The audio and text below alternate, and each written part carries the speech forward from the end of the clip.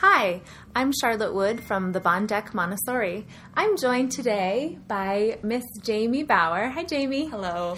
Jamie is our lead directress in our youngest children's community. And by youngest, we mean quite petite. Yes. We have children in your class this year who are as young as 14 months. Is that correct? This is correct. Yeah. And what would you say the average age of a child in your class is? Probably around 2 years, but we start a lot of them around 1.5 years, which is really wonderful. Yeah. Yeah. So today we're going to be talking a little bit about what kind of education could possibly happen with the children we're involved with every day. At the Bond Deck Montessori, we have children from 14 months until about 6 years. And traditionally, education begins after that. Right. And sometimes school is thought of as getting you ready for college, which is really getting you ready for graduate school, which is getting you ready for your real life. Yes. But we work with everything that happens before that. So, Jamie, do you want to start us off and talk a little bit about how much brain development is happening in those earliest years? There is so much brain development happens between birth and 3. This is one of the most critical times for learning things. I mean, if you imagine a baby who is just born and what little they have They have the ability. Have reflexes. Yeah, they can breathe. They can breathe. They can suck. Yeah. They can toilet, and they can sleep. Exactly. That's about it. Exactly. And what a change we see even at 1 year. They're walking and sometimes starting to speak, and they are using their hands, using their legs. They are exploring everywhere, and it's just amazing how much they take on, and they take on everything. Yeah, really transformational. Yeah. If that child were kept confined, yes, would they ever have the capacity to walk? Or That's if that right. child were kept in a box, would they ever develop the capacity to speak? Right. It's a big question. And so even though they're not writing, obviously, at 1.5 years, they're not reading, they're not doing overt math or academic skills. Yes. What kind of skills are they learning that are not just academic, but are serving them for lifelong learning? Right. We, in my community, I'm pretty fond of it, but we do a lot of readiness for all of these things that people consider quote-unquote learning.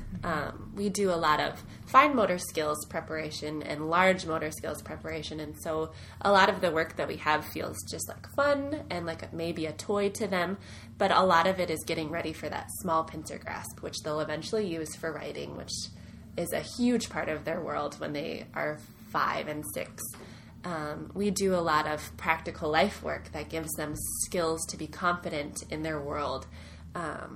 And these practical life works give them the ability to use large motor skills, fine motor skills. It builds their language, and it allows them to do a lot of repetition, which is something that creates focus. And these are all things that they will eventually use in school. Mm-hmm.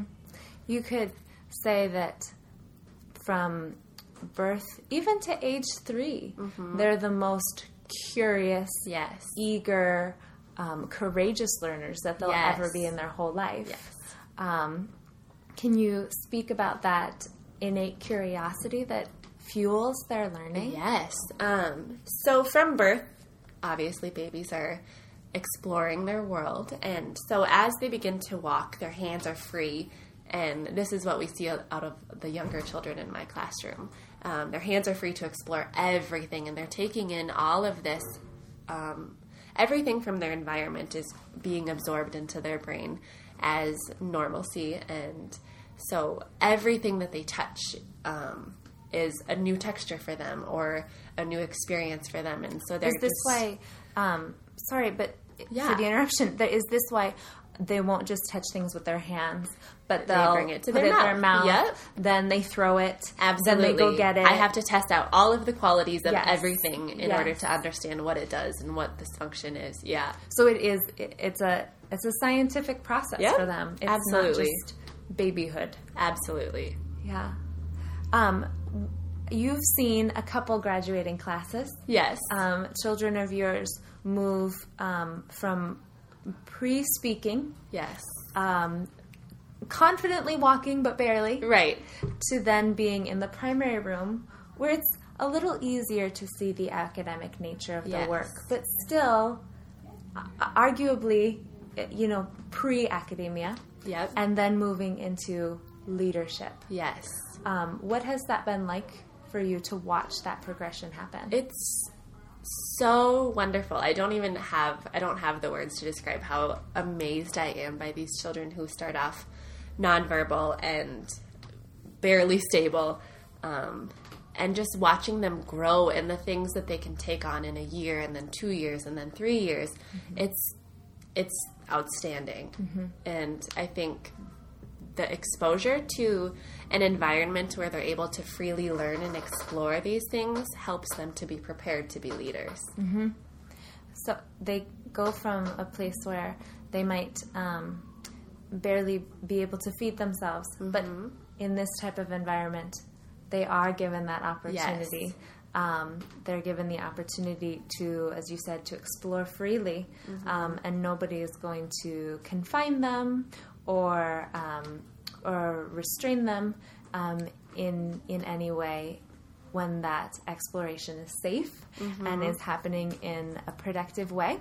Yes. And then going from that to a really controlled ability to do silver polishing. Yes. Or in your classroom, you begin with examining a plant and dusting a plant. Yep. To then, in a primary classroom, you might wash the leaves of a plant and then examine botany. Yes. And then go to a place where you're writing research papers about botany and different types of plants and how plants' leaves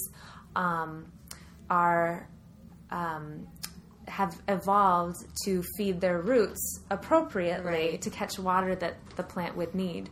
But all of that begins with being able to freely explore and yes. gently tug on those leaves and examine them carefully.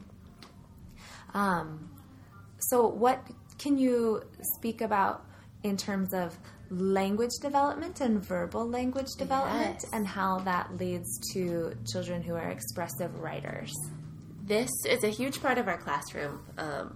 Many of our children come in with a few words or no words, and so a lot of our day is identifying objects, and eventually there's something called the language pyramid that we work up, and we start with identifying objects, and then we match these objects to pictures so that a child is able to see a picture of something and know what that is or what it represents. And so we work a lot on talking to your friends. We sing songs. We do everything we do is language. And so as we're washing hands, we talk about the bubbles that we see. Are they big bubbles? Are they small bubbles? Wow, look at these bubbles. And everything is language. Children are given the opportunity to talk to each other and talk out their problems. This is my table. You may not sit here while I'm sitting here. And they're given the chance to be authoritative, and they're given the chance to be inquisitive of their friends, to ask, what are you working on? What are you doing? Can I sit by you? And so all of these opportunities to speak are just building inside of them to give them material for writing. Yeah, absolutely. And to go from not being able to know the objects of things, not having the vocabulary, the littlest children are gesturing to something and yes. they want to know the names of everything, but they simply don't have the knowledge yet. Yeah. To then, by the time they go even into a primary classroom, they're not only able to speak to the names of all of those things, they're able to describe yes. them carefully.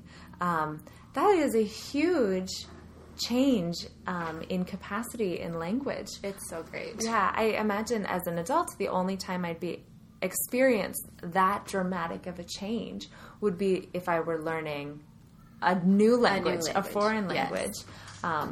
But there's no other limited time in our lives when we would so dramatically yes. go from 0 to 100 in yep. terms of barely able to feed ourselves to helping a friend open a cheese stick. Yep. Going from not having any words to being able to describe something, or being able to identify your needs in a pretty precise way and express that with the adults and the children in your community is quite dramatic. Going from barely standing to very carefully being able to manipulate scissors is huge. It is. So there's indeed a lot happening.